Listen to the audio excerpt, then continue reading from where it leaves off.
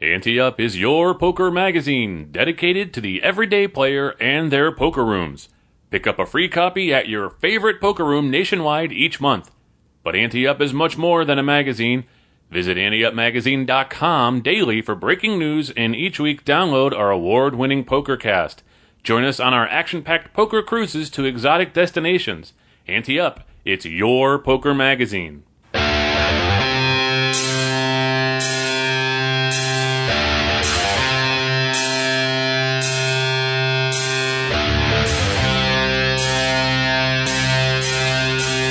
From the Ante Up headquarters in Tampa Bay, Florida, it's the Ante Up PokerCast. And now, here are two guys who think they know how to play poker, Chris Cosenza and Scott Long.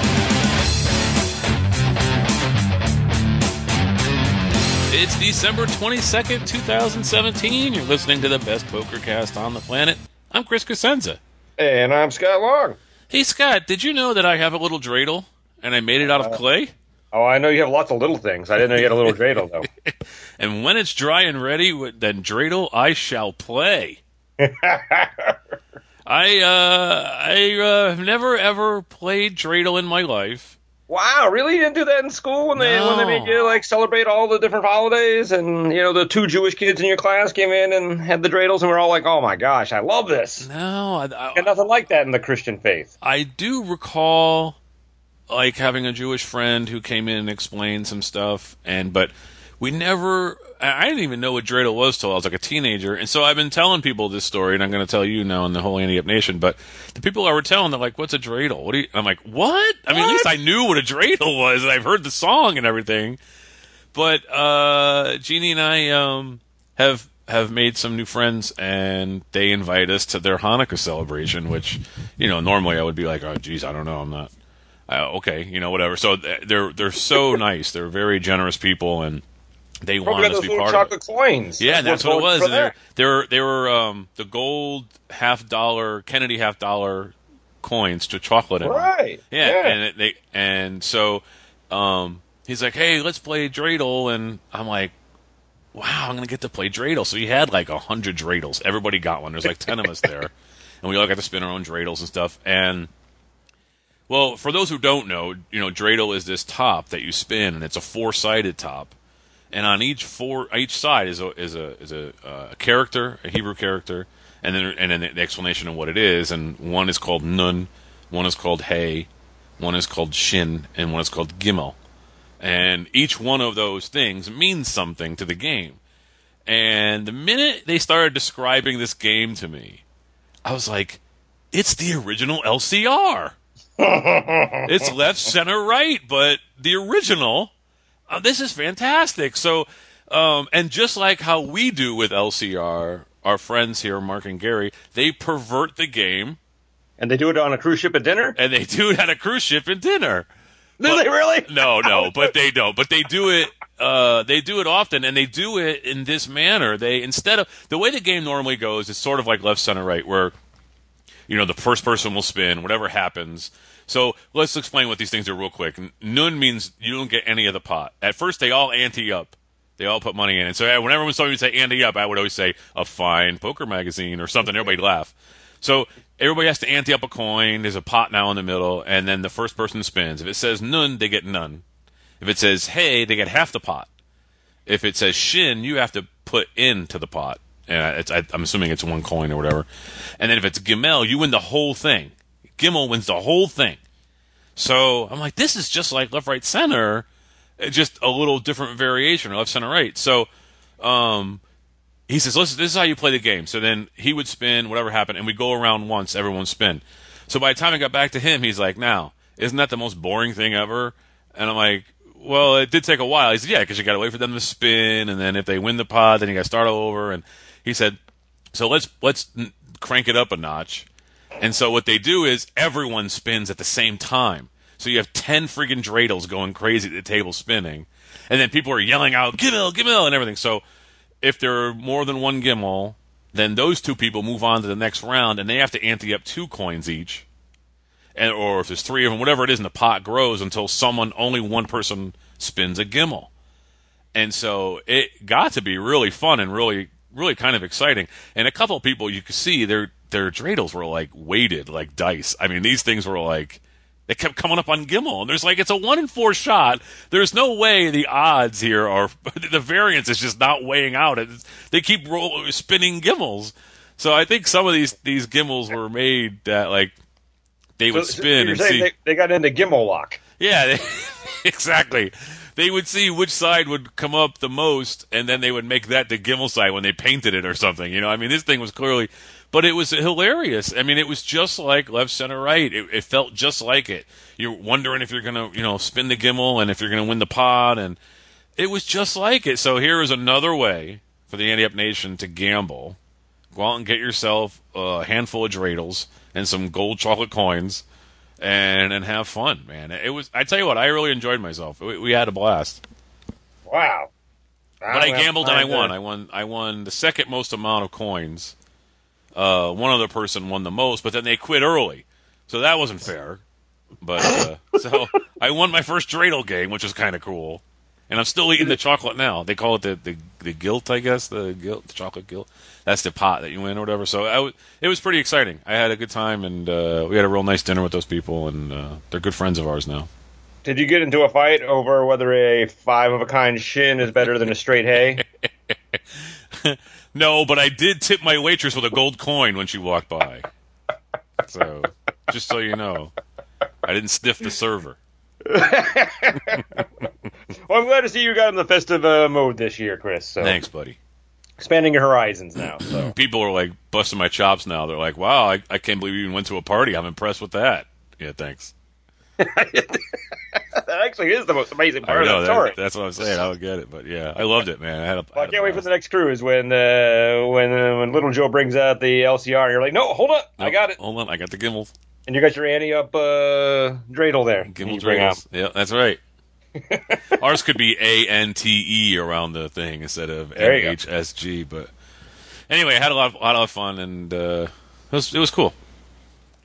Excellent. Well, as usual, news breaks while we're on the cruise ship. Yep. And this time it was the World Series of Poker announcing its schedule, or sort of its schedule. It's at least its dates. Right. And this year's greatest poker series of the year, in most people's mind, will run May 29th to July 17th and feature 78 bracelet events. So, winning a bracelet's still very special, including the main event running July 2nd through the 14th. ESPN will provide the TV broadcast, as always, with Poker Go live streaming events.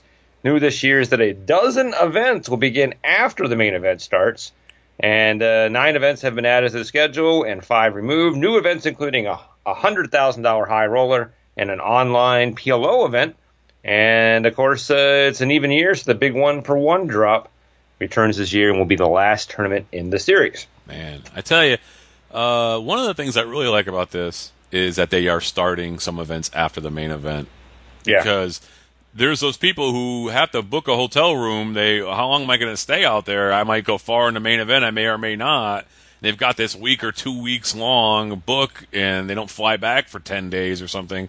They get knocked out on the first day. They're like, all right, what do I do now? I guess I'll go to the Venetian and play the deep stack, or I'll go to the... So they're trying to capture that audience and keep them there at the Rio. I think you're right. It's probably a calculated effort to get more people towards the end. Though it's interesting to me how many folks that I know that you remember the one time we were out there, we were watching a guy play, and then we got on our Southwest flight, and he was hanging out with us on the flight. We're like, what? He's like, yeah, I got knocked out, so I just jumped on the first flight home. Like, wow, people do that?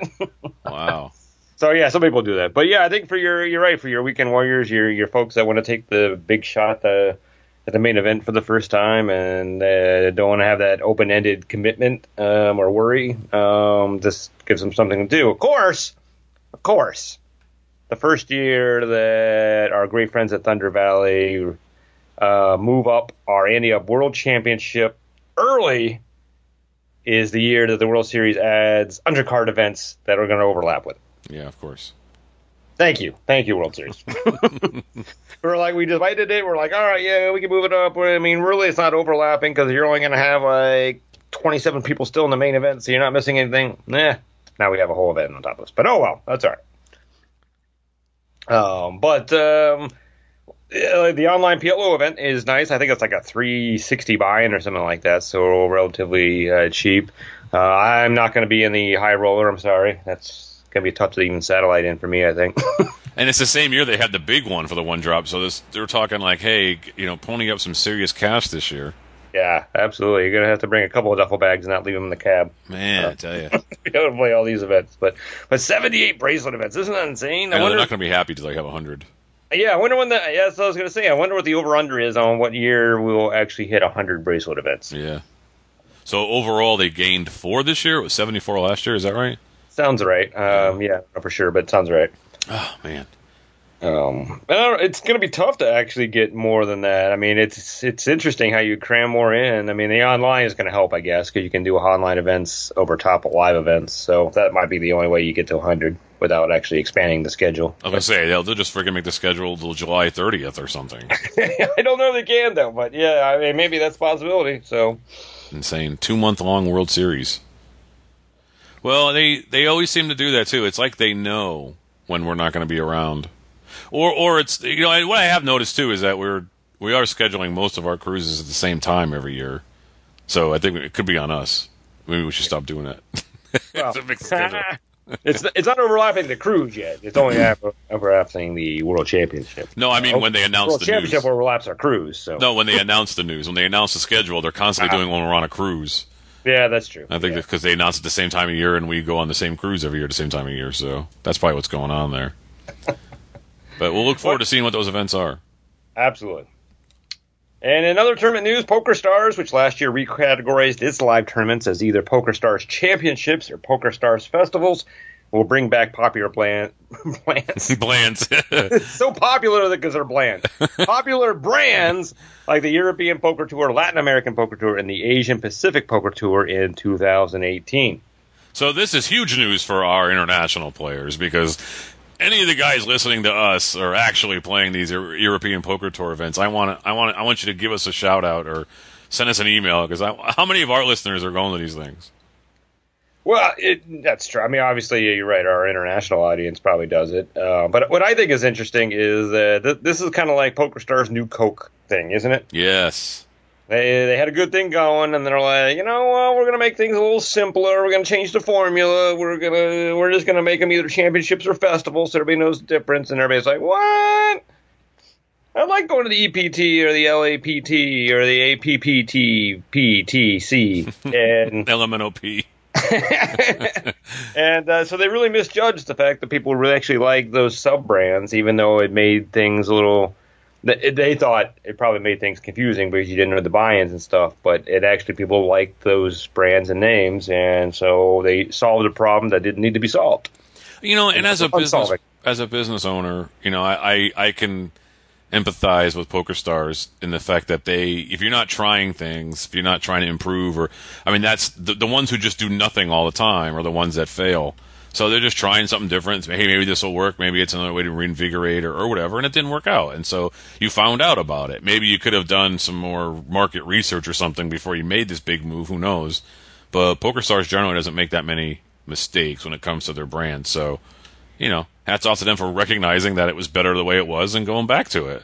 I like that. I like that you can do that. You don't have to say, "Oh, I've got an ego the size of North Dakota, and I'm not going to change." Go back to what you was working for you, and that makes sense. Well, good luck to them. I hope so. Hey, one thing I forgot to mention about the dreidel was I got to use my poker skills. I forgot to talk about this. So they didn't really understand, like when somebody ran out of their gold coins in the middle of a turn, and then people tied and kept going. They kept putting the money in the main pot, and then that person who doesn't have any more money was still spinning and was going to keep winning the whole thing. And I'm like, wait a minute.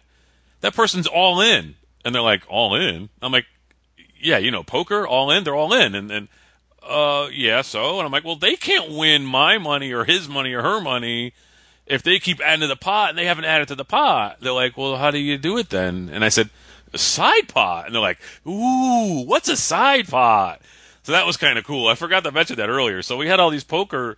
That wasn't really poker skill or anything, but they had no idea. So now they're going to incorporate that into their gambling. They're going to be like, okay, now we can make side pots for people so they can earn more, and the other people get only what they deserve. And Because, like, if you had one coin and then the pot built up to, like, 4 or 5 antes, they were going to win one coin. They could put one coin in a pot and win 500 coins. It's like, no, you can't do that. So that was cool. I forgot to mention that. I'm sorry about that. All right, Ante updates.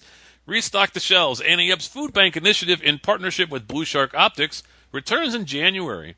Inn of the Mountain Gods in New Mexico, Harrah's Ak-Chin Hotel and Casino in Arizona, and Firekeepers Casino Hotel in Michigan are the latest poker venues to join us. For more details on all of the events or how you can encourage the manager of your favorite poker venue to participate, please visit anteupmagazine.com/restock. And when we say it returns in January, we mean all of January. It's not just one date this year. It's a PokerStars festival. See, we're changing. And if this bombs, we'll go back to one date. But I don't think it will bomb. I think this is very encouraging. Also, our 2018 Ante Up Poker Cruise schedule is set, including a summer sailing to Cuba. Passengers on all sailings get a commemorative souvenir uniquely designed for each sailing by thepokerdepot.com, a 1-month membership to advanced poker training, and a quick reference poker odds card from thegamblingschool.com. For more information, visit anteupcruises.com. Each week, we spotlight a listener who emails us at podcast@anteupmagazine.com, and if they haven't won something from us in the past year, just like we do with Call the Floor and Hand of the Week, we send them something cool. This week's prize is a setup of J-Design playing cards, the official playing cards of Ante Up Poker Cruises, available at classicplayingcards.com. Comes from John Warner. We just said something cool. I mean, are we dating ourselves there? Something rad? Yeah, no, we can't pull that off. Something outrageous? Cool and rad. How about outrageous? Well, what made me think of it is I had a long discussion with 6 of us last night. We were at a restaurant, and one of them said, "Hey, I taped the show." Yeah. And then we all started giggling, and we all said, "I'm glad you said taped." And we're all like, solidarity on taped, even though, we didn't tape anything. We recorded. But anyhow. I literally just said that like yesterday to somebody. I'm like, oh, I'm dating myself. I said taped. Because I think I recorded. It's good to be around the right people. I recorded like that Christmas Story live. Yeah, it's 3 hours long. Yeah, it's 3 hours long, so I haven't had a chance to watch it yet. I've been too busy. I had to pad it. I don't know what to do with it, but I'm going to watch it. But I said taped, and then I'm like, oh, wait, I didn't tape it. I recorded it. All right, this comes from John Warner. I don't know, we got that sidetrack. You interrupted me here. John says, I took a break from poker over a year without playing, and I really didn't even listen to your podcast during the time span. Hey, John, it's all right. I didn't listen to our podcast during that time span either. Yeah, so. I don't even listen to Scott at all while we're doing the show, so... I've been catching up, and it made me wonder if you ever considered separating your podcasts into segments for searching. For example, I was hoping to listen to all of the old Hands of the Week and O'Malley's Moves, which meant opening old podcasts and skipping to the general time slot to find it. I'll be honest, I don't know if it affects ratings or anything, but some of the old topics aren't relevant or interesting to me 6 months late. If I could just hit one button and listen to Hand After Hand while driving, it would be super convenient. Well, isn't that special? Yeah, well, I gave a call to Nielsen, and I'm like, I'm really concerned about our ratings, so what can you do here with the people box that people have when they listen to it? Yeah, they got, pay $1. We actually went to a friend's house the other day, and they're a Nielsen family now. They actually had a little box. They asked us to be one. I refused. Yeah, they have to punch the little number on who's watching and stuff. Oh, wow. That's awesome. Yeah, no, that's I would think in this world of Google now, you don't need that. I mean, everybody knows everything we're doing anyhow, but... I know. But no, John, I'm sorry, not making fun of you. We do not have ratings. We do the show really for fun. I mean, there's no other way to say it, right? Yeah. We have not made any money off this show since PokerStars was no longer allowed to make us money. So that's not the issue here. I could probably let Chris answer this because you're the one that edits the show, and I know what your answer would be. Yeah, no, it's not happening. It's like, okay, if I could just hit one button and listen to Hand After Hand, well, you can. It's called the fast forward button. I mean, I don't know what else to tell you. I am not breaking it up into segments, and I'm certainly not going into the archives of 500 shows and doing it. But you know what? We record this show, we get it done in an hour. We cut the show back to an hour for a reason. Our time is just so finite, and and that's the other thing too is that I have to go through it and find out what I'm doing. And I don't even know how to do it. There was a time where we were thinking about doing that. We were thinking about doing like visual elements. Like for the Hand of the Week, we were thinking about doing like what the flop looked like and little elements that would show up in the little corner of your player or something like that. But it just never worked out. And like Scott said, this is more of a, hey, we're continuing this because we have fun doing it, and the Ante Up Nation likes to listen to it. And let's face it, we've given you about 700 shows or so, and they're all free. So I can't imagine. Good, 'cause they're not worth anything. Yeah, I can't imagine going through now and stopping for each segment. And plus, there's other things too that keep you from doing it. One could be technology. I don't know if the way we do it now, I don't think that there's a way to do it the way we're doing it now. And then it would require a major overhaul of how to do the show. Right. And I'm sure I'll get bombarded with plenty of Facebook posts and emails saying, hey, here's how you can do it. Coming in. Have you ever tried doing it this way? Yeah. So you can ask me, you can tell me it's not happening, so you might as well just save your fingers from typing and your voice from talking about it, because it's just not going to happen. It just can't. Well, at least not by us, but yeah, no, it's possible. I'm positive. Someone volunteered to give up their life for the next year to break all these shows down and re-record them that way. Absolutely. Yeah, we may listen to that proposal. Yes. Start your own site with it too, because I'm not reposting all these shows either.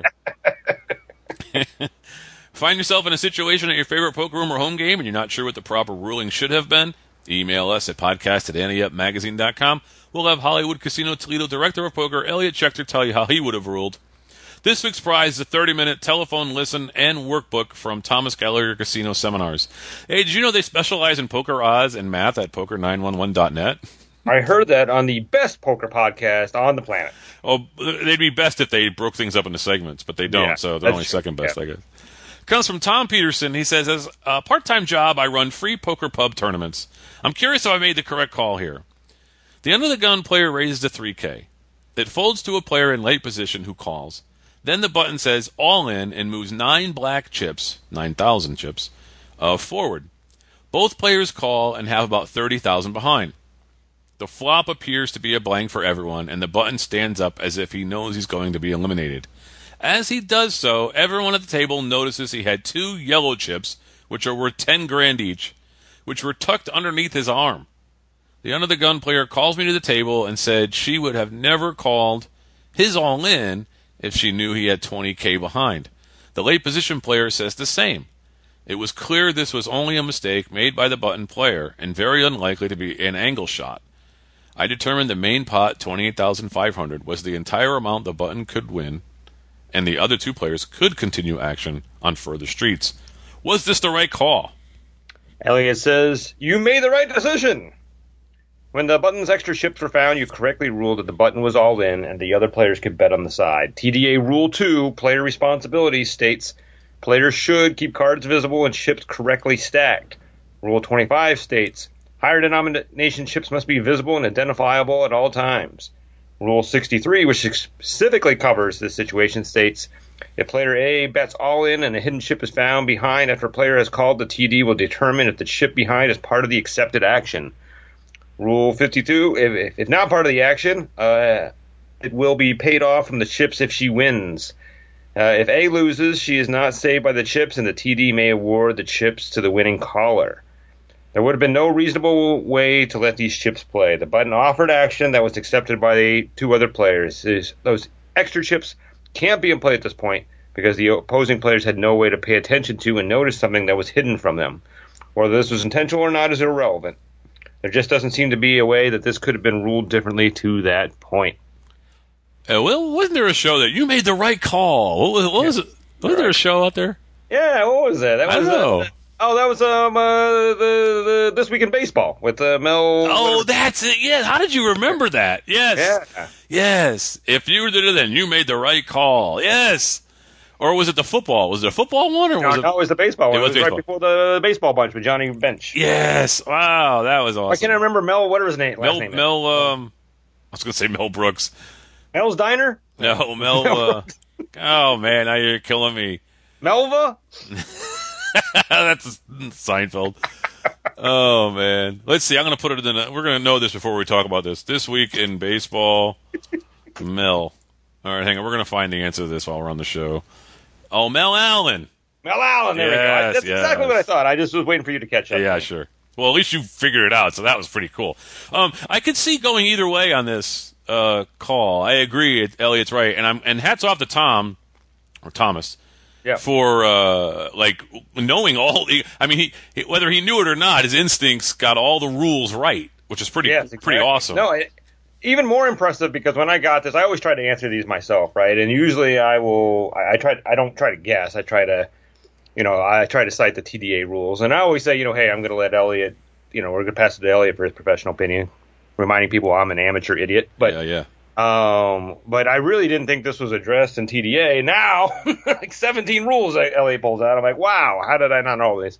And I would have ruled differently, and I told Thomas I thought he made an error, and I am the village idiot here. So congratulations, Thomas. Very smart, because these free pub poker tournaments, I understand that's a tough spot to be in, because those folks are not as well versed in TDA as the Elliot Schechters of the world. And in hindsight, it does make a lot more sense. It seemed to me that actually I don't even know what I ruled at that point. I just know I ruled differently. It felt like the button couldn't benefit from this. In a way, I think the button does benefit from this, right? Uh-huh.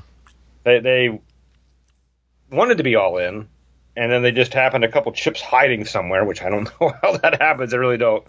So their tournament got saved because they lost the hand, I think. We actually never heard the result, but I assume since he got up and was leaving that he assumed he was going to lose.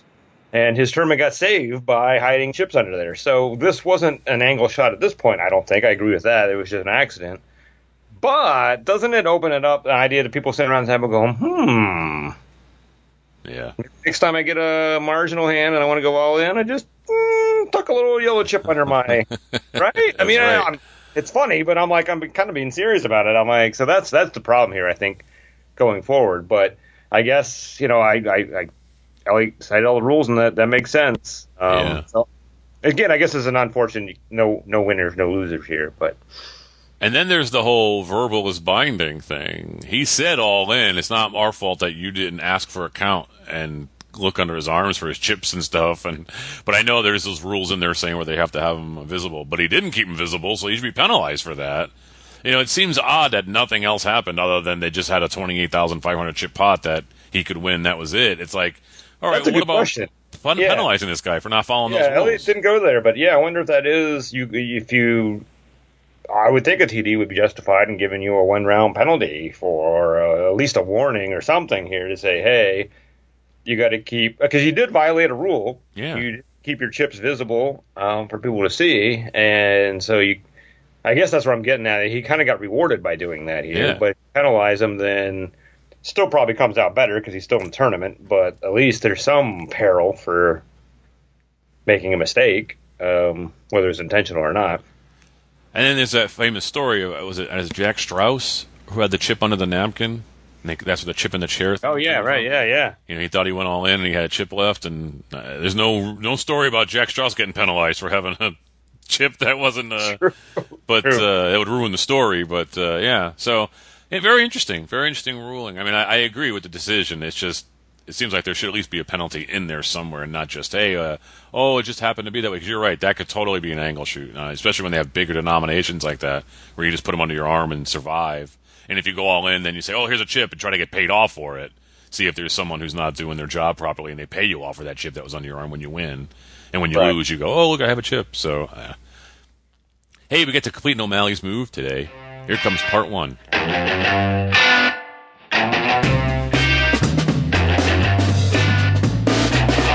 Hello, and welcome to another O'Malley's Move. I am Malcolm O'Malley. This week we are seated in our usual $1, $2 no-limit hold'em home game. This is a friendly but serious game where everybody is pretty comfortable with everybody else. The game is early, only about a half hour in, and we're up $10. We bought in for $200 and currently have $210. The game is 6-handed. The blind's post, it's folded to us on the button with the King of Spades, King of Hearts. The standard raise is to 4x big blinds, so we make it $8 to go. The small blind calls. This player likes to see a lot of hands, and once he's involved in one, he doesn't like to let it go. He also loves to bet scare cards. He started the hand with 180. The big blind folds, and we see a flop of the Queen of Spades, Jack of Hearts, 9 of Hearts. This is a pretty coordinated flop, but we do have an inside straight and backdoor flush draw, not to mention the overpair. Our opponent checks to us, and with $18 in the pot, we make it $12 to go. He calls relatively quickly. The turn is the 9 of spades. There's $42 in the pot, and our opponent leads out for $30. We make the call, and the perplexing 10 of hearts lands on the river. With $102 in the pot, our opponent makes a $65 bet into it, leaving him about the same amount behind. We've made a straight, but if we call and lose, we're down to less than $100. What's the move? Our opponent has played this very oddly, I think. He calls a raise in the small blind, check calls the flop, leads out when the board pairs on the turn, and then bets big on the king of hearts. So it would mean that he didn't back into a flush with that hand. 9 might also play it this way, and since our opponent has been described as liking to bet scare cards, that would explain why he didn't flinch at betting the river. I think we might be splitting this pot or winning it, so I'm willing to pay $62 to find out. I'm calling. Yeah, I'm calling. His story only adds up to me, the way it seemed, really only adds up to either nothing or nines, trip nines. Plus, what an odd bet. $62. I hate when people do that online. This is weird, yeah. Yeah. Scott, you always like to end in a 9, right? Was it? Yeah. See, that's why it's weird. He didn't go all the way to 64, 69. He stopped at 62. 62. So. What a weird bet. Yeah. So I'm really not sure what that's all about, but we'll find out with a call, and that's what we're going to do here. Here comes part 2. Hello again. Knowing what we know about this opponent, how he loves to bet scare cards, I'm thinking this is a perfectly placed bet with the intention of getting us to fold, not to call. I don't think he has us beat. We call. We table our straight, and our opponent turns over the ace of clubs, 9 of clubs, for trips 9s. Until next time, I'm Malcolm O'Malley saying it helps to know the tendencies of the players of your regular home game. Knowing them in this situation made us some money. I hope to see you on the felt. Yep, our opponent misjudged our skill level and our ability to break down a hand. Odd bets, odd play, but experience wins out. Good for Mal. That's the beauty of the story. A lot of times people don't really know they don't know they're telling a story with their play, or they just are so inexperienced they're making these weird things. But this really was a story that he figured out, and $62 is worth the call. And good for him. Way to go. And I think it's really interesting when you're talking to players that are getting new to the game and learning that the focus is on trying to, because everybody's like, you got to be able to read people in poker, right? I talked to a bunch of people last night, and they don't play poker, but they play poker, they don't play it, to our level, right? They're like, oh, we love playing poker. And, it's always, I got to learn how to read people. And you do. You have to figure out what other people have. But there's this whole side of your weakness in the game when you're not realizing that other people are reading you. And you need to be able to sell that story that you're telling and not just bet a bunch on the end and say, oh, hope they don't call my bluff here. Exactly. And if it doesn't add up, then it's pretty easy to call your bluff. And so you got to, not only do you got to figure out what everybody else has, but you got to tell them a really good story that they have to believe at the end. And it's no slight on the opponent in this. I mean, he had 3 9s. It's just that any 10 beats you and flushes beat you, and it's such a coordinated board that bet, it's like, that's kind of a wasted bet there. It made him think a little bit, but not enough to fold with 3 9s. He should have just checked. This whole hand reminds me of, and I don't know why I always remember this, but there was a time, I remember an article that I read, when Ben Affleck got into poker a long time ago, and he hired Annie Duke to be his coach, right? Right. And her first lesson to him was, you're just unbridled aggressive. You can't be unbridled aggressive. You have to be strategically aggressive. And that's what happened to this guy, I think. He just came alive in weird places and was thinking, hey, I'm putting pressure on him when you weren't. It just didn't make any sense. There was no strategy to the aggression. I mean, so you can't just be aggressive. It's got to make sense. And, yeah. Very good. All right, it's time for the AdvancedPokerTraining.com Hand of the Week. Send your hands or situations to podcast@anteupmagazine.com. If you haven't won something from us in the past year, you'll get a free cool membership to Advanced Poker Training. Rad. World's #1 poker training site. It's so cool. New listener from a hand from somebody who hasn't contributed before this week. That's always nice. David Ligamari. And he says, it's Christmas, so I'm going to give ourselves a gift and inflate our ego a little bit here by reading the stuff on the front. Well, for me, it's Hanukkah. That's true. Yeah, That's true. Because I'm playing Dreidel now. All right, he says, I love the show. 2 exclamation points. Yes. This is my favorite podcast. 2 exclamation points. One for I've been you, one for listening me. since I've been listening since 2009. No exclamation points. Oh. Best pokercast on the planet. 3 exclamation points. Yes. I try to listen to other podcasts, but just can't get through them. And nothing that I listen to regularly. Started listening to the old podcast. Love listening to the strategy sessions and the old Hand of the Week, Columbo's and 1 Minute Mystery. Can you divide them all up so I can just listen to... No, I'm sorry. I was going to say that, but I knew you were going to, so I didn't say anything. He says it's like getting extra strategy sessions every week. I also love the new Ante-Up fan group, yes, which you can go to on Facebook and join. And I'm a regular reader there as well. So good. Thank you, David, for all the kind words. All right. He says, we discussed this hand afterwards. It happened. I wanted to get your opinion. We are at a monthly home game tourney. 12 players left, 6 players at our table, 30-60 blinds. Seems pretty early, right? Yeah. I don't know how 12 players are left. I wonder how many people started if we're at 30-60. Let's see. It says Villain is on the button with 1,200 in chips. Hero is under the gun +1 with about 4,000 in chips. Under the gun calls the 60, and it's on us with ace of diamonds, 10 of diamonds.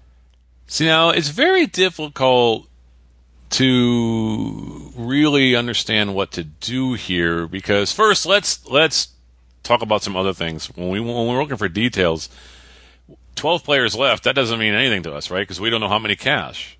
We don't know if we're on the bubble. We don't know if it's, hand for hand. We don't know if it was 50 players when it started or if it was 13 players when it started, and we've only lost 1, and it's still, 30-60 is pretty early.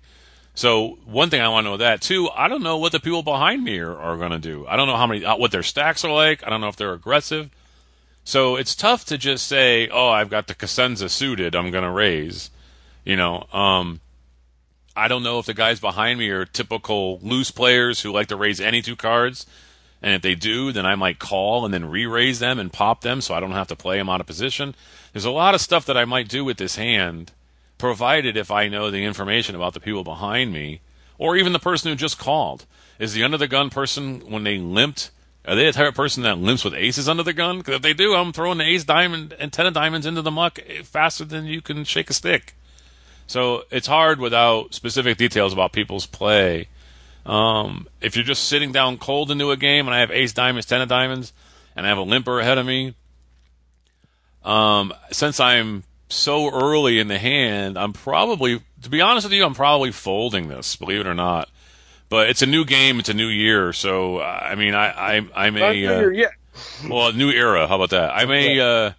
I may just call with it. I don't know. I may raise with it. I just don't know what these people behind me are going to play like. If I knew somebody likes to 3-bet, and I'm raising, and then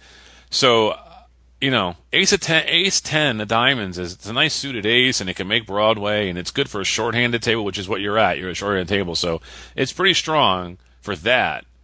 But I just don't know about the people behind me or the stacks behind me. Can somebody, bring me to the felt, behind me? So I don't know. But generally, I'm raising with this hand at a short-handed table. That's how I got the nickname in the first place. We were short-handed. Everybody was playing tight. I looked down at ace 10 and I raised, and Faso sucked out on me, and they're only let me live it down. So I don't know. I would probably raise this hand short-handed because under the gun, a limp under the gun that's 6-handed is like under the gun limping middle position. So they could have anything. So I'm probably going to raise here. I might make it 200 or so. Maybe a little more than that, maybe 240, and then just see what happens after that. And we're going to be out of position unless it folds around to the buttons and the under the gun guy. So you're taking a chance here. But sometimes I like to limp with the suited ace too. It just depends on the people on the table. If I knew they're all going to fold, I'd raise and take it down now and move on and be happy. So I don't know. I'm talking a lot here. You talk. No, I agree with everything you said. That I could go 2 different ways here. I'm certainly not folding this hand, I don't think.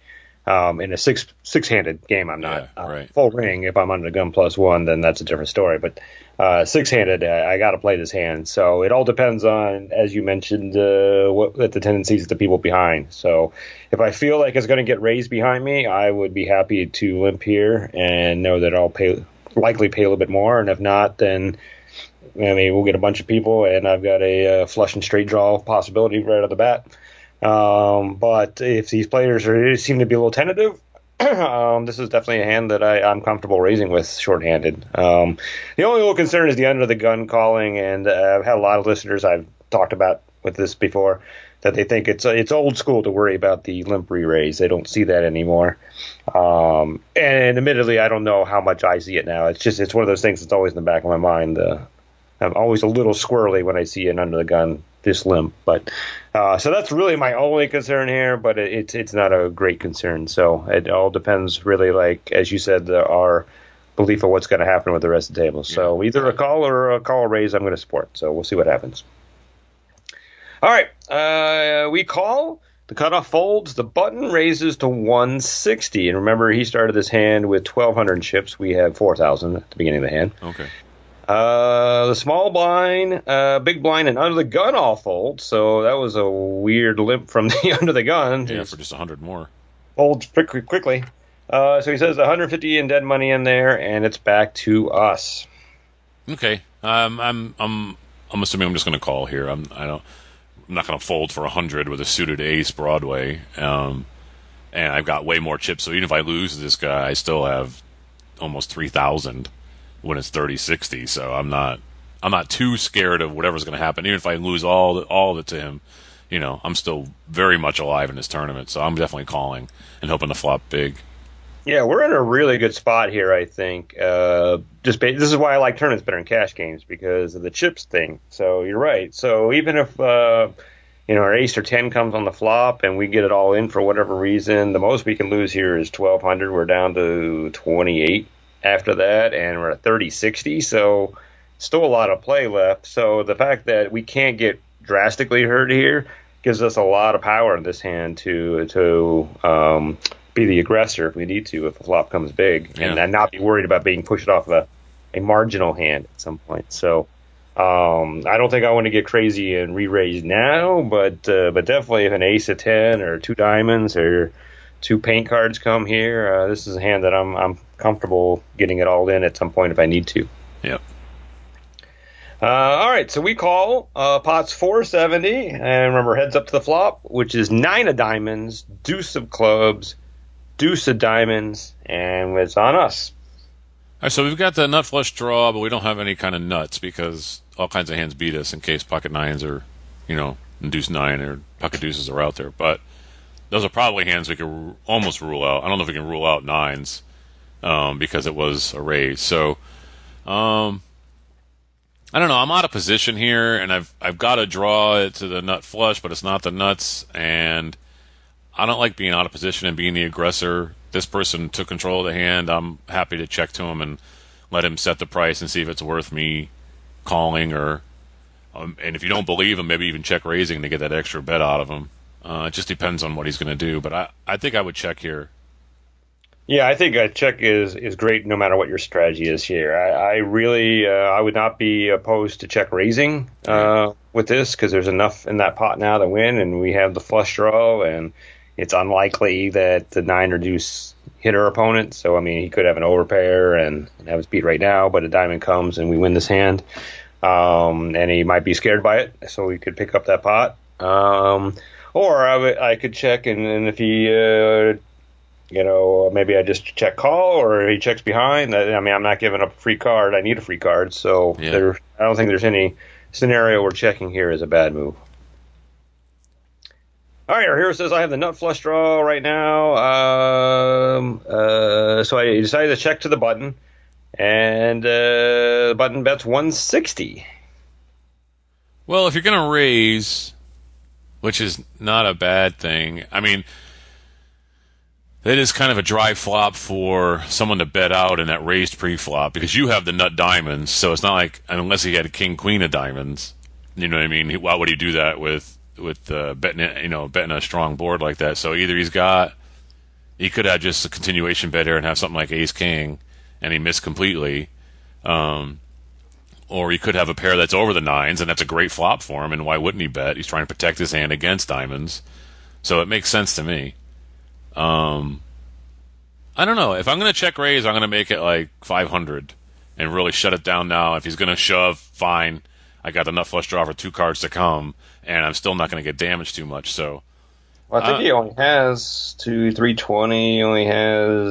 He has less than 900 left. Yeah, so it almost seems like if you're going to check raise, it just needs to put him to a test for his stack rate. Go all in. Yeah. So that's it. If I'm going to bet 500 and it's more than half his stack, I might as well just shove. So that's probably what I would do. If I'm going to check raise here, I'm going to shove.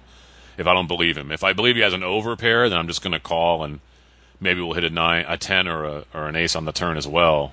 And no, we're still good then. So I don't know. Check raise is pretty bold. I mean, at the same time, a lot of people, amateurs, like to do that too. They like to check raise their trips and stuff like that. So maybe you'll get credit for those as well, like a deuce, like an ace deuce in your hand. So I think a check raise will work here. Well, if we're going to do it, you might as well shove, like you said, put him to a test. And if you put him to a test and you're wrong, you've got 2 outs if he doesn't have a boat already. Or 2 streets for outs, I mean. All right. In a vacuum, I really like the check all in, raise all in here. Because again, what I mentioned before the flop was that we have so much power here with our chip stack, and if we get any really piece of this board, it gives us a lot of power to be a little bit more loose and a little bit more emboldened here. I mean, it's exactly what we have here. We got the 2 diamonds. We also got a board that doesn't seem to would have hit anyone, but they have to guess that as well too. So I guess my decision would be, again, based on what I know about the villain here. If I feel like the villain is the type that would be like, oh gosh, I can't believe once again this flop and folds, then that's an easy shove for me, and I'll take the money now. That way I don't have to improve my hand. But if I think it's a 160 bet into a 470 pot here too. So I don't know if that's supposed to let me think that he wants us in, but I can't imagine that he has pocket 9s here. There'd be no upside to betting that, right? I think. And deuce doesn't make sense with a raise pre-flop. So, the worst case we're up against here, as you mentioned, is an overpair, and we have outs to that. So, and depending, what that overpair is, we still have an ace. So unless he has pocket aces, we've got a lot of outs here to win based on whatever I think he has. So, right. I'd rather just put the power. I mean, really put him to a decision now, and if he folds, then that's 630 we pick up right there. So that's pretty big. Yeah. I think. Yeah. All right. Our hero says, I don't think he has any part of the flop, and with nut flush draw, I want him to pay to stay, and I'd be happy taking this pot down right now. Raised to 320. Oh, the min raise. Oof. Yeah. Well, a couple things I want to say. One, the min raise is terrible. No, I'm not trying to hurt anybody's feelings here, but David, that's not the right raise at all. Because if he himself thinks that if he has jacks or something, he's not going anywhere. He doesn't believe you. He might think that you're just putting him on nothing, or maybe you hit your 9. Right? Yeah, it's just not. It's not enough. 1, 2. It always bothers me when people say, I don't think he has any part of that flop, when someone raised pre-flop after they had 2 limpers. Right. If you had pocket 10s pre-flop and you're in his position, what would you have done? You would have raised. If you had pocket jacks, queens, kings, aces pre-flop, what would you have done? So it's as if people never get pocket pairs when they're doing a hand analysis sometimes. So he doesn't need a part of that flop if he has jacks. That's exactly... if he had jacks, he would play this hand exactly the way he's played it so far. He would have raised pre-flop, he would have bet the flop, and he would have been happy to bet that flop. So you can't really say he doesn't have a part of the flop, because he might not need it. And he's in control. I mean, I realize he's on the button, so he's, maybe playing his position. But you can't say that every single time someone's on the button and they're raising that they're just playing their position. They can have a hand. And I'm not saying that I'm trying to mislead anybody. I don't know how this hand turns out, but to make that statement, really, you need to narrow ranges. You can't specifically say, well, he must have ace, king, king, queen, king, No, there's a ton of hands that he could raise with there, but there's also a ton of hands that actually don't need to hit that flop that are still beating you. So I wouldn't put him on nothing there. And that min raise certainly, I mean, what's the point now? I mean, you bet 320 and he's only going to have 500 left after that or whatever.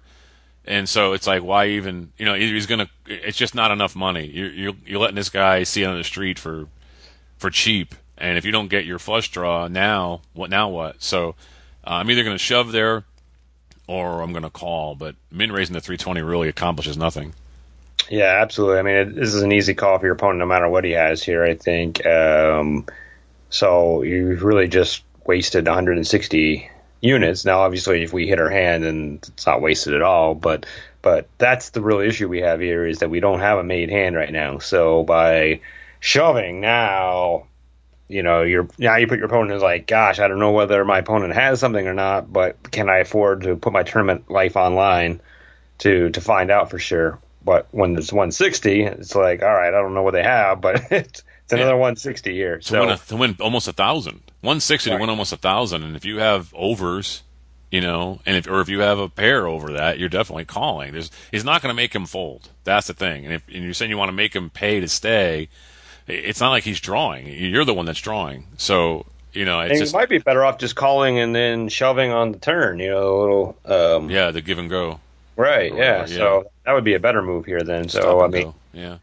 160 or all in is probably your best bets here, and we chose to go 320 instead. So, all right. Here says, after I make the bet, I realize that I bet too little. There's no way he's going to fold at this point for a 2x raise. I'm feeling a little foolish. This may come back to bite me. That's all right. We all make mistakes. That's good. But he recognized it, so that's important. He didn't need us to hear us say it, so he knows. He knows he didn't bet enough. The button calls, and the pot is 1140, and the turn is the deuce of spades. So now we are looking at a board of 9 of diamonds, deuce of clubs, deuce of diamonds, deuce of spades, and we are first act. I'll check.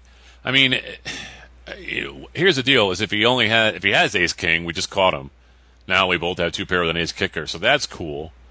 But if he has his over pair, now he could be saying, oh, you have an ace, you think you're going to split this pot with me, but I've actually got pocket tens or jacks, and he may bet into you. So, and our flush is dead now. Yeah, and I mean, in that case, in that scenario. Yeah, no, there's no full house. It's just. Well, if he has a pocket pair, it is, because there's 3 deuces now. So if he has tens or jacks. It's 3 deuces. Yeah. That's sorry. I wasn't thinking it was a deuce. Yeah, I was thinking it was a 9. So I was thinking it was 2 pair. Yeah, so that's right. So I was thinking it was 9s and deuces for some reason I was thinking it was 9-9 deuce.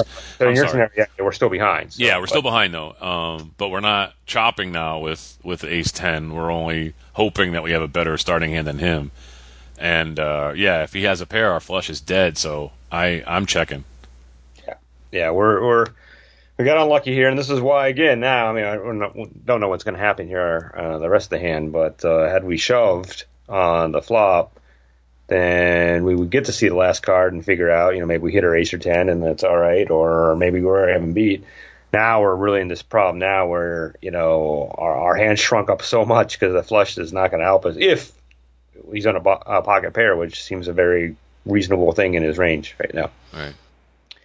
All right. Our hero says, I think it's unlikely he has a deuce at this point, and if you allow me to draw to my flush for free or cheap, I will take it. I don't want to risk a re-raise, so I elect to call, he says, but he actually checks.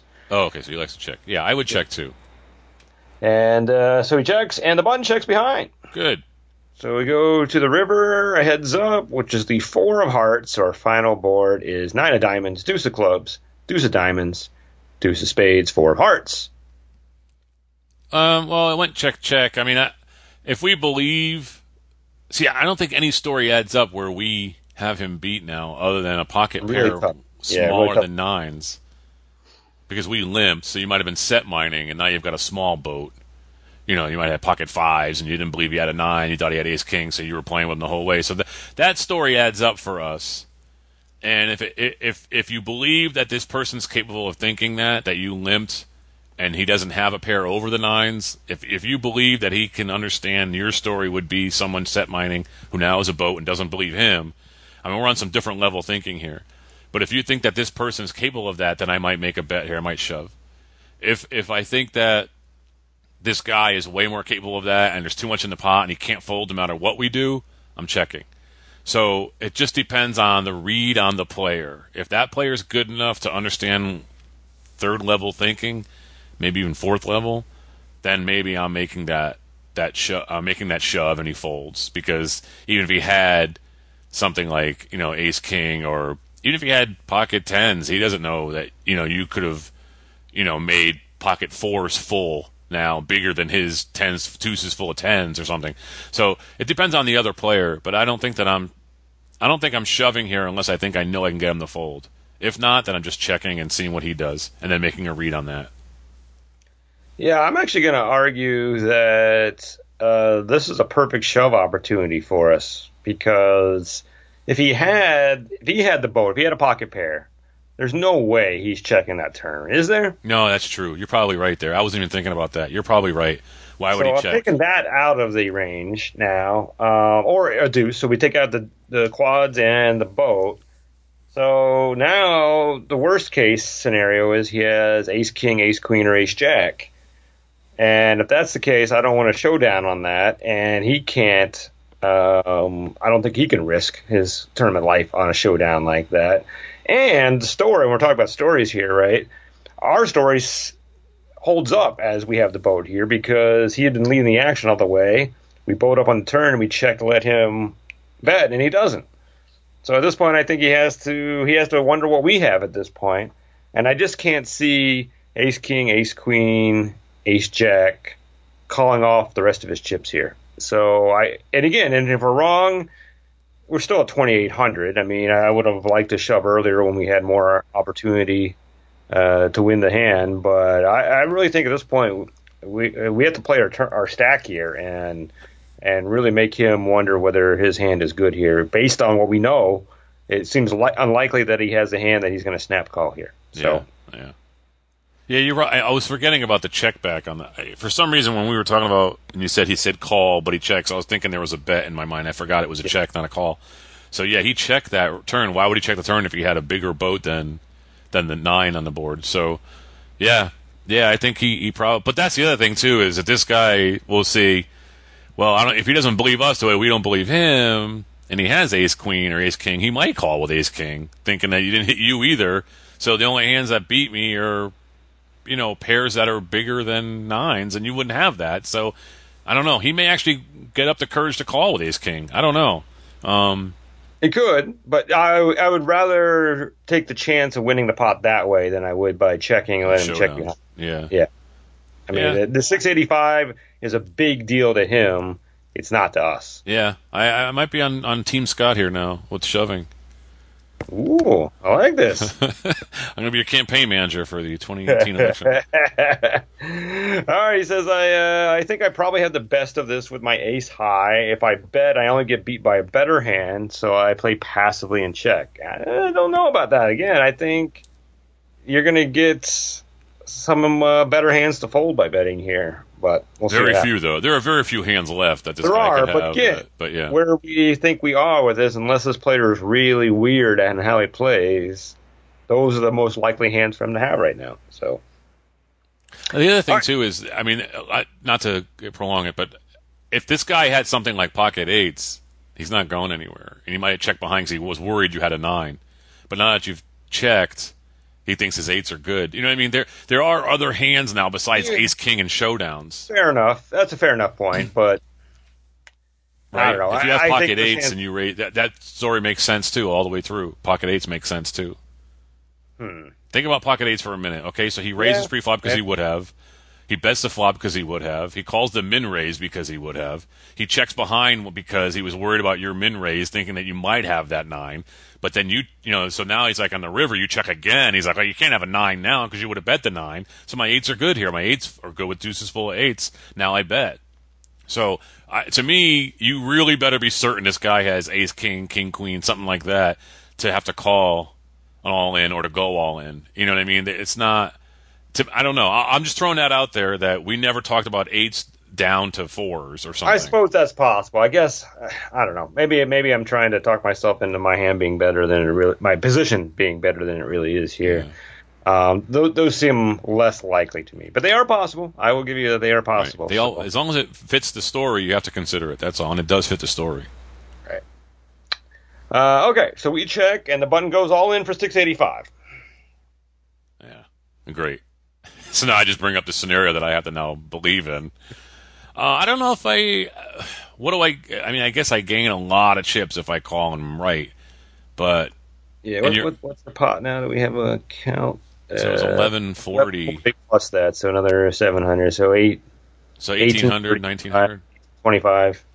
It's pretty big. So if it's almost 2,000 a pot, and you're calling 7. 300 money. So 700 went to almost 3 to 1 on your money with nothing but ace high.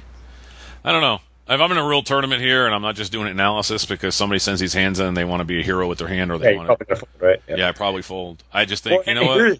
This is the difference here. This is the difference between us betting 685 and the button betting 685. Right.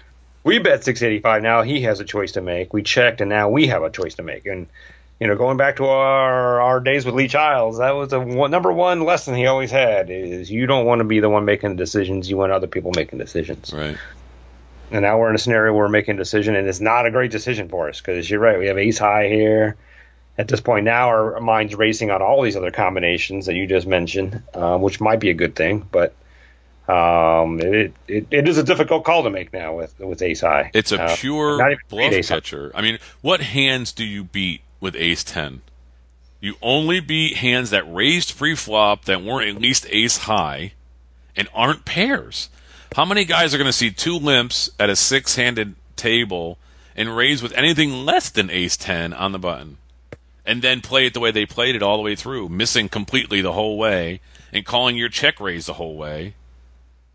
I just don't see this person. It feels like it's a total bluff or it's pocket eights. And if it's a total bluff, it could still be beating you with ace king or ace queen or ace jack. Yeah. I just don't. I would rather have shoved there than call here. And that's the really important part here, right? Because we were talking about if we shove, we get ace king, ace queen, ace jack to fold. Now they're not folding; they're already in. So if he has any one of those hands and we call, we lose. Whereas had we bet it, we could have gotten those 3 hands to fold. Yeah. You probably don't get eights to fold. Those 3 hands seem most likely to me right now. But you get the other 3 hands that were pretty likely to fold. Those hands are likely to make raises too, and there's more of those than there are the other ones. I think 8s and 7s are borderline hands for raising there. They could have raised pre-flop. They could have just called and set mind. But even if they did, they did raise thinking that, hey, it's 6-hand and I've got a pocket pair and these guys are limping. So it's likely with 8s or 7s they may raise. 6s and 5s, and probably not. So it's either 8s or a bluff, but the bluff still beats us. I got to fold. Yeah, you got to fold here. It's a very specific bluff that you have to beat here, like king queen. And really, king queen really doing that all this way? If they are, then I'd reassess who I'm playing against. Either they're really, really good or they're really, really bad, and you better figure it out real soon. And this is a really great teaching case for new players, I think. This scenario right here, the difference between betting 685 or calling 685. Yeah. That's the essence of poker right there, I think. That's really cool, actually. Yeah. All right, here says, I think about this for a while and ultimately think my initial read is good. If he had a 2-9 or a big ace, I think he would have bet the turn. I think he might have had a mid-pocket pair, but if so, he would have bet much bigger pre-flop, so probably not. I have him well covered, so if I lose, I still have a good stack early in the tournament. I decide to call, and the button turns over Queen-Jack offsuit, and we win. God. Wow. That's a hero call if I ever seen one. Really is, isn't it? But, again, he had no way of winning this without betting there. Right. And we never showed any interest in the spot, really. So, I mean, if I was him there, I would hate to have to put my tournament life on the line with Queen Jack, but that's the only way I'm going to get out of that hand. And I don't want to play with 685 left at that point. There was a very reasonable thought on his mind that he would be able to get us to fold there. And you and I would have folded there, so I think a lot of players probably would have folded that bet too. So Wow. I tell you, Andrew says, I'm sure I made a bunch of mistakes, but I'd like to hear you taking my play. 2 questions. Should I bet the turn? And I think we're in agreement on that. Yeah. And 2, notwithstanding my comment about my stack size, should have made the all-in call. We discussed this hand afterwards. I love the show. 2 exclamation points. This is my favorite podcast. 2 exclamation points. Best poker cast on the planet. 3 exclamation points. Yes. And even punctuated poker cast correctly. Wow. So Dave. But no, good pot there. Yeah, I think you probably played it wrong almost all the way through, but that's the other thing about poker. I mean, you can still win when you make mistakes, and you're actually, I'm really curious now to go back through and look at the opponent here. He raised pre-flop, right? Yeah. Which, well, again, that's six-handed. I would probably raise the queen jack on the button there, so that makes sense. I don't know if you would, Scott. Let's be honest here. It's six-handed, and you have two limpers ahead of you. Offsuit, yeah. And one of them's under the gun. You have queen jack off on the button. I guess I wouldn't because I had 1,200 in chips. I don't have enough chips to be that aggressive and play it. But if I had the chip stacks are different. If I had the 4,000 and he had 1,200 six-handed, I'm loosening my range up when I'm on the button like that. You also have an under-the-gun limper and a caller ahead of you. So, yeah, even if you have 4,000 chips, you're still really going to raise a queen jack. I think you're going to speculate. Well, it does seem like this is a very passive game, just based on the play of all people involved here. Right? Yeah. We had a under-the-gun player that limp folded. We have a player with queen jack that got it chips all in somehow on this hand. And then we had a player with ace 10 suited that was very cautious with this play. So, I don't know the skill level of everybody here, but it seems like this is a game of kind of new players that are still working their way out. And so, if you throw me in that, then yeah, I'm going to be a lot more aggressive with queen jack. But let's just remember that we talked about it's like a passive game, but we only know about 3 players' actions, and one of them was insane with queen jack. So, I mean, so he's not passive. Well, it wasn't as insane as what I just mentioned by raising. I know, but he did raise. He raised with it pre-flop. That's why we got into this mess. He raised, and we called his raise. And then he bets out, and we check raise him. And then he still comes along with nothing with queen jack. He comes along on that flop with nothing after we check raise him. These players are insane. One of this guy's insane, or he's just really, really bad. So that's what I'm saying. I don't know what it is, and you need to figure that out real soon. Because that guy is either really bad or really impressive, and I don't know which one it is. His real mistake was on the flop. He bet too little. The pot was 470. He bet 160. No one's going to wait for 160 there. That's the problem. You missed that flop. I mean, it's hard to represent you hitting that flop. I get that argument, but it's also hard for anybody else to represent hitting that flop either. So put that, 230, bet half the pot at least 235 there, make it a little bit more. Yeah. And then the turn at that point, that's now you're getting kind of scared, but we checked. So I mean, now you get yourself trapped in this hand. So at that point, he probably should have shoved the turn. Both of us should have shoved the turn. Yeah, that's probably the mistake, the biggest mistake both players made. Unbelievable. Because we're not calling that turn shove, right? At that point, yeah, no. On the board, no. So no. Because now you're thinking your 8s are good. You don't think he has a 9, and you don't think he has deuces because he didn't check raise with 3 deuces and then hit quads. You just don't believe it. So you think your 8s are good if you have pocket 8s, or you're telling the story that pocket 8s are good. You say if he shoves on us, we're folding there with ace high. But when it gets to the end and the story gets a little more fleshed out and there's more money in the pot, then he makes the hero call. I think we learned the lesson as to when you should be the aggressor. You don't have to have it to call all in, but you better have it to call it, and that was a very, very tough call to make, and he made it. Like I said, there's very specific hands he has to beat. There are very few hands he beats there, and queen jack's one of them. But I could never have put that guy in queen jack ever. So I mean, unless I know the guy, and I like we said in the beginning of the hand, I didn't know the guy. There's just no way I would know he was capable of those 2 cards in his hand in that situation. Crazy. But a very interesting hand. It got more interesting as it went along. I didn't think it was going to be like that, and it was. It's great. Often do. All right, good call, Dave. I'm Chris Cosenza. And I'm Scott Long. We'll see you at the table. Ante Up is a production of AnteUpMagazine.com. Contact the show at podcast@AnteUpMagazine.com or call our hotline at 206-338-6344. If you'd like to advertise, send an email to advertising@AnteUpMagazine.com or call 727-331-4335. Some music used in this episode comes courtesy of the PodSafe Music Network.